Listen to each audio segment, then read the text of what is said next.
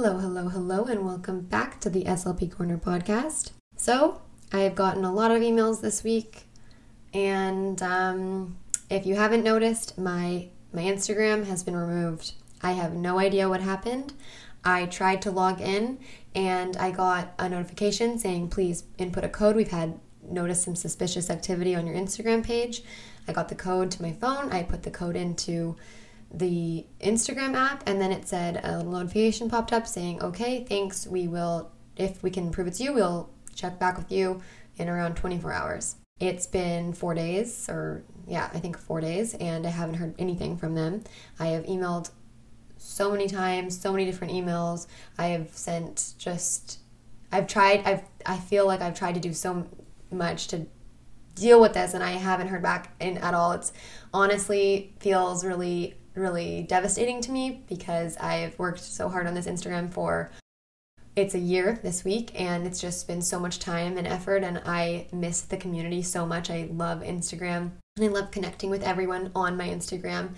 I reached out to Anna DSLP, and she is the kindest person ever. She reached out to a bunch of different people, and so I saw some people posting. I saw the Type BSLP, Abby posted something about my Instagram, and then Anna posted something about my Instagram. I've been getting so many emails from you guys, and I really appreciate all the support and everyone offering to try and help me. I don't even know how anyone can help me because I don't even know what I should do. I'm not sure if someone tried to hack me or if it was a glitch and Instagram just deleted my account by accident. I have no clue. I feel just, really stressed and worried. Anyways, all of this is to say that I wanted to put this out there because I don't want anyone to think that I quit Instagram, or some people thought I blocked them, and I didn't block you. I didn't quit Instagram. I'm trying to get it back. If I cannot get it back in a few weeks, I guess I'll just start all over again because I'm not going to stop Instagram I want to continue SLP Corner on Instagram, but I'm going to try to get it back, so I might be off for a few weeks. But yeah, all this is to say, I didn't quit it, and I will be back in some capacity, and I'm really thankful for everyone's support. And yeah, I guess the main thing is if you think that you have an idea of how I could get it back or a way I could try to recover it, or if you've heard this has happened to someone else, please just email me at shannon@slpcorner.com and let me know. I would really appreciate that. So with that, I am going to introduce our new guest this week, and I hope you enjoy the podcast. Hello, hello, hello, and welcome back to the SLP Corner podcast. Today's guest is Jessie Kleinman. She is a speech-language pathologist based out of Brooklyn, New York. She works in a private specialized school with students with complex needs and a variety of diagnoses, including autism, apraxia of speech, auditory processing disorder, language delays, feeding disorders, and more. She also works with students using AAC devices ranging from low-tech to high-tech. In her free time, Jessie supports educators and related service professionals to navigate the world of teletherapy and distance learning. In addition, Jessie has also just started her very own private practice, Vibrant Speech and Language Services. If you want to find out more about Jessie, you can check out her website, vibrantspeechtherapy.com, and her Instagram page, Vibrant Speech Therapy. With that, welcome to the podcast. Thank you. So today we're going to be talking all about AAC and teletherapy. I'm really excited for this topic because, first of all, teletherapy was new to me in general. So that was quite the learning curve. And then I started having my first few AAC clients on teletherapy, and that was a whole new ballgame for me. And I've obviously learned a lot more about that over the weeks and months, but there's always more to learn, and I find it to be a bit more challenging. It's one of those things where I feel like it's so much harder over teletherapy than other things.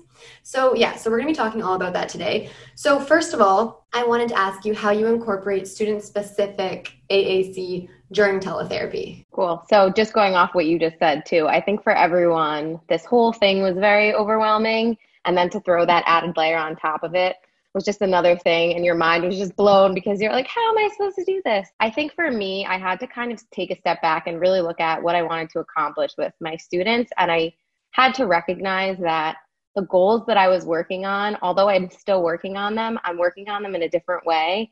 And I talk about this sometimes, how, you kind of have to think completely outside of the box, and it's just a different method of doing the same thing that we would be doing in person, but because it's over the computer and we're so used to being so hands-on, it's really hard for us. So what I like to do is have low tech versions of a lot of their devices and softwares. So what I would do is either find it online, or you can have them take a screenshot of it and send it to you, and then you can share it on your end. And then once it's on your end, you can either just share your screen, or you can use it as a virtual background and you can physically point to it. I know a lot of people are using green screens, but I like using the virtual backgrounds for core boards and the low tech versions of their software. And then also, if you have the software on your iPad, you can screen mirror that and have two screens open at the same time. So that's really what I've been doing. And you can also like draw a circle or a laser pointer when you're modeling. So even though it's not exactly the same, you're still kind of meeting the same goal for yourself, I guess you could say, while you're doing it. I really like your idea of a virtual background because I'm recently have become obsessed with virtual backgrounds and my little green screen situation. And I haven't even considered using that for AAC, even though I use my virtual background the most with my AAC clients. So I don't know why I haven't even considered that. And yeah, I really like the idea of just getting the screenshot, sharing it. And then also, have you tried using Cough Drop? The Cough Drop website I've used a few times for just creating like a quick kind of AAC situation, depending on what you're working with or if it's a new client or something like that. Right. I don't have too much experience with Cough Drop in particular, but I definitely have found a lot of core boards online. Whether it's on Boom Learning, they have a lot of free interactive ones. Some of my students, unfortunately, didn't have access to their devices in the beginning of this because we couldn't get into the school. So we had to kind of make it work. So Boom Learning has a lot of really good free ones with voice output, actually. So it's kind of similar. And then there are a lot of like just free core board downloads, like Universal Core has a bunch of them with different symbol systems. So there's a lot of like workarounds you could try to figure out if you don't have access to the specific device. Mhm. Okay, okay. And then, so what are some ways you incorporate AAC in general during teletherapy sessions? Like, just share all your tips and tricks, please. Yeah, so I have a lot for this. So the first thing that I kind of went to was YouTube. So Mr. Clay has a great YouTube channel where he does different activities and he puts embedded visuals into the video. So it'll pop up on the side of the screen while you're doing it, and he's modeling the word over and over again, and the visuals popping up. It's amazing, and he's super interactive. All of my kids have loved him. It's kind of like Dora the Explorer, but with visual support. And he does a bunch of fun things, like he sticks things into slime and then you have to find them. And you could have your kids doing something similar at the same time. There's a lot of like carryover activities you could come up with along with his videos. So YouTube, I said this so many times, but YouTube is like one of the biggest resources for this because there are so many visual supports embedded into read alouds or different activities. There's speech therapists that are making videos for free and doing different things, modeling and using different visual symbol systems. So definitely YouTube.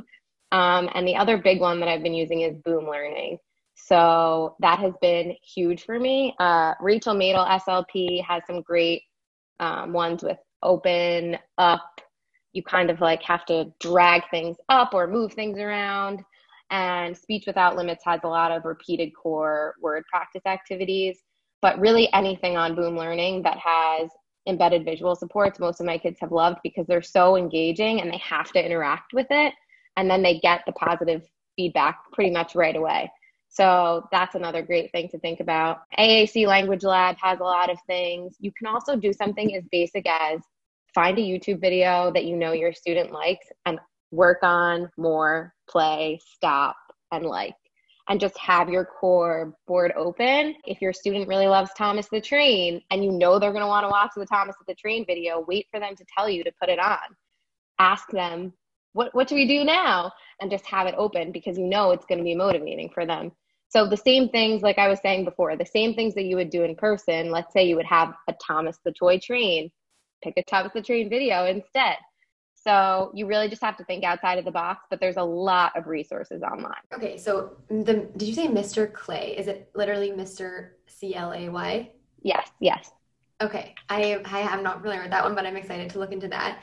And then for like, this is just a very specific question, but do you, when you're doing therapy and you're using the YouTube videos, you're using Boom Learning, do you like split your screen and have half your screen with the screenshot or the core board, or like do you ever print it off and then hold it up to you and show yourself pointing, or like how do you do that? That's very specific, but No, it's great. So I do the split screen thing. I think it's super useful. Something that I do want to say, definitely try to have your student on a tablet or computer. If they're on a phone, you will not be able to see anything, especially if you have a core board open. It's like the tiniest thing ever.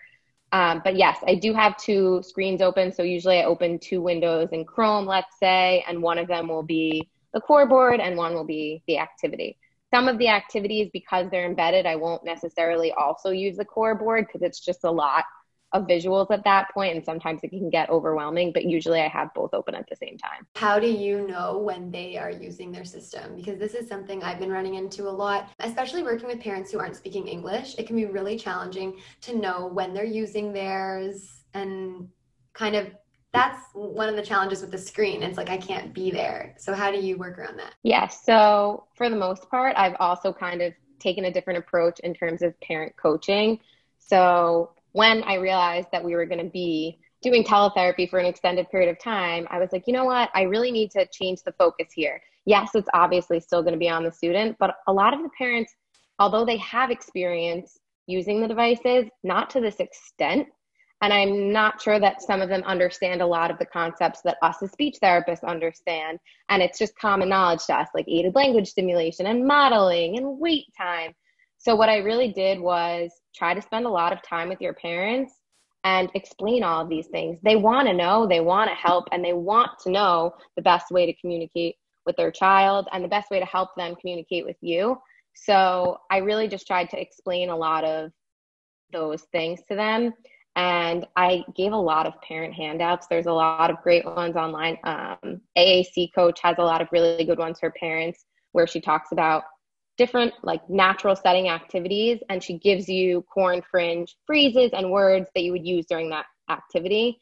And it's all like laid out really well for you. So definitely utilize online resources when you're explaining things to parents, because there's some already out there, so you don't need to reinvent the wheel. But there's also a lot of great YouTube videos with parent trainings. And obviously during your session, devote a few minutes at the beginning or the end to just working with the parent and talking about how they can use the device more efficiently. Yeah, that makes sense. Like that's one thing that I've been realizing with the teletherapy is like you said, we're gonna have to have a lot more parent coaching since we're not there. I wanted to kind of talk to you more and dive into parents during AAC or during teletherapy sessions with AAC.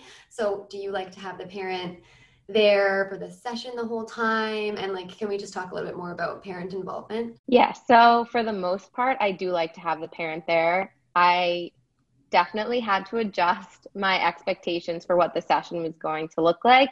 And at first, it was really overwhelming, and I was really nervous having the parents there because we're not used to being watched. But once I got used to it, I realized that this is such a great benefit that has come from having to do teletherapy, because a lot of my parents haven't had this experience with their child. They haven't had this shared beautiful interaction that we see as speech therapists as often as we do. And I think it's really important to involve them as much as we can. So I do like to have them there. Something that I will note is definitely try to have your video screen, or their video screen, I should say, further down so you can see where their arms are, because sometimes the parent might be physically prompting or partially physically prompting, and you want to make sure that the student is the one pressing the buttons and not the parent. So definitely while you're talking about the levels of prompting and all those things, make sure they understand that if they're using a physical prompt, that's not the first step necessarily that you want to do, because you always want to jump in and help, but really it should be waiting and visuals and all these other things in between. So you're basically teaching them to be little speech therapists, at least for the meantime. So I definitely love having the parents there, and I think they've started to really appreciate the value of what us as speech therapists do.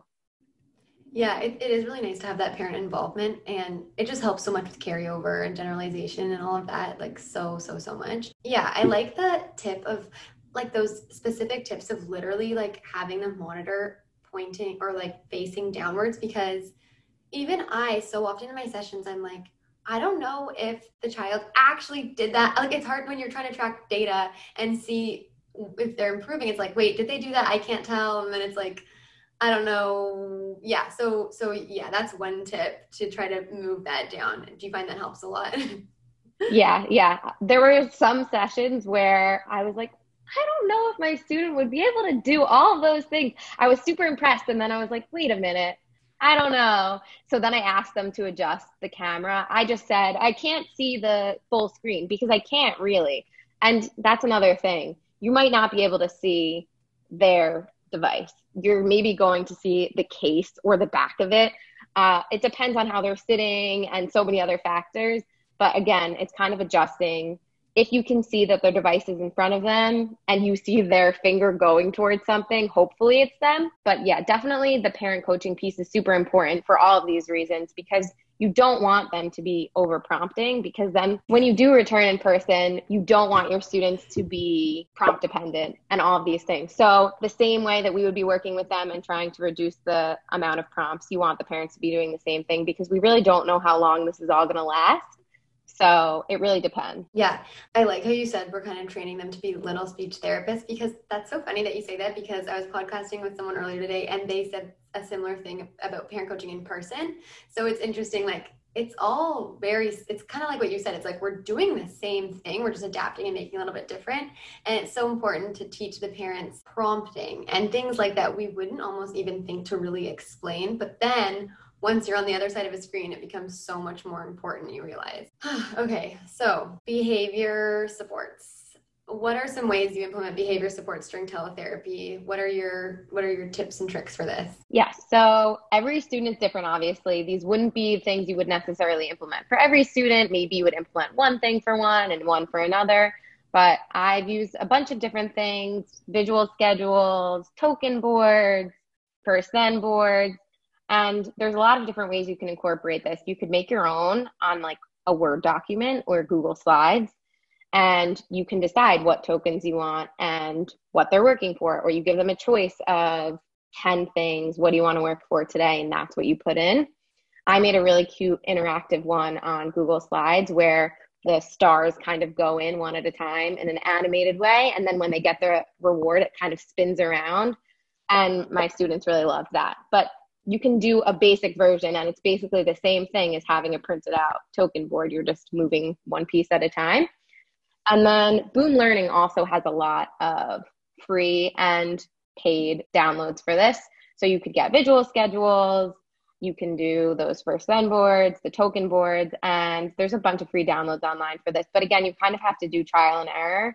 And I would say probably try to do the most motivating activity so that you don't necessarily have to have a token board. Make the whole activity motivating so that they're not feeling like they need to work for something fun. The whole thing should really be fun. And I know it's harder over teletherapy and easier said than done, but the more fun you can make it, the less likely you're going to have to deal with necessarily those challenging behaviors. Yeah, I completely agree. I feel like it gets back to that intrinsic motivation and trying to really harness and really use that to everyone's advantage. I find another thing, I know I've already mentioned Cough Drop. I'm like Cough Drop's biggest fan right now. I'm just really just attached myself to Cough Drop.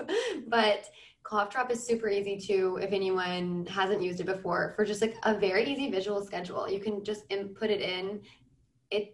It's free, it's really efficient, so that's handy too. But I feel like a visual schedule, like, do you use that with most of your kids? Because I do feel like I should use it more, but then I don't know, I still feel weird about using visual schedules during teletherapy. I don't know why, it just feels different. I recently was watching a video, Jessie Ginsburg, I believe her name is, a speech therapist, and she was talking about whether or not you should implement visual schedules, and she was kind of leaning towards not, because then your students might be too rigid and you want to promote flexibility. So I think it's kind of a situation by situation basis there, but I don't usually implement the visual schedules on teletherapy because my sessions were shorter and because I felt like my activities were more motivating than they might have been in person. I didn't really want it to be, okay, this, then this, then this. I wanted them to kind of just be present in the moment. But if you felt like you needed to do something like that, you could also just do a first then. Like first we're going to watch this Mr. Clay video and then we're going to play with a toy or an app or something like that. Again, have the whole activity be motivating, but if you totally need it, then definitely use it if you feel like it could work to your advantage. All right, so I'm going to compile the resources you mentioned, and I'll put those in the description of the bio so everyone can just easily access all of the things you shared. Thank you so much for coming on the podcast. Where can everyone find you? Thanks so much for having me. Yeah, this was great. You can find me on my website, vibrantspeechtherapy.com, or on Instagram at vibrantspeechtherapy. Awesome. Okay, well, thanks for coming on, and I will see everybody next Monday.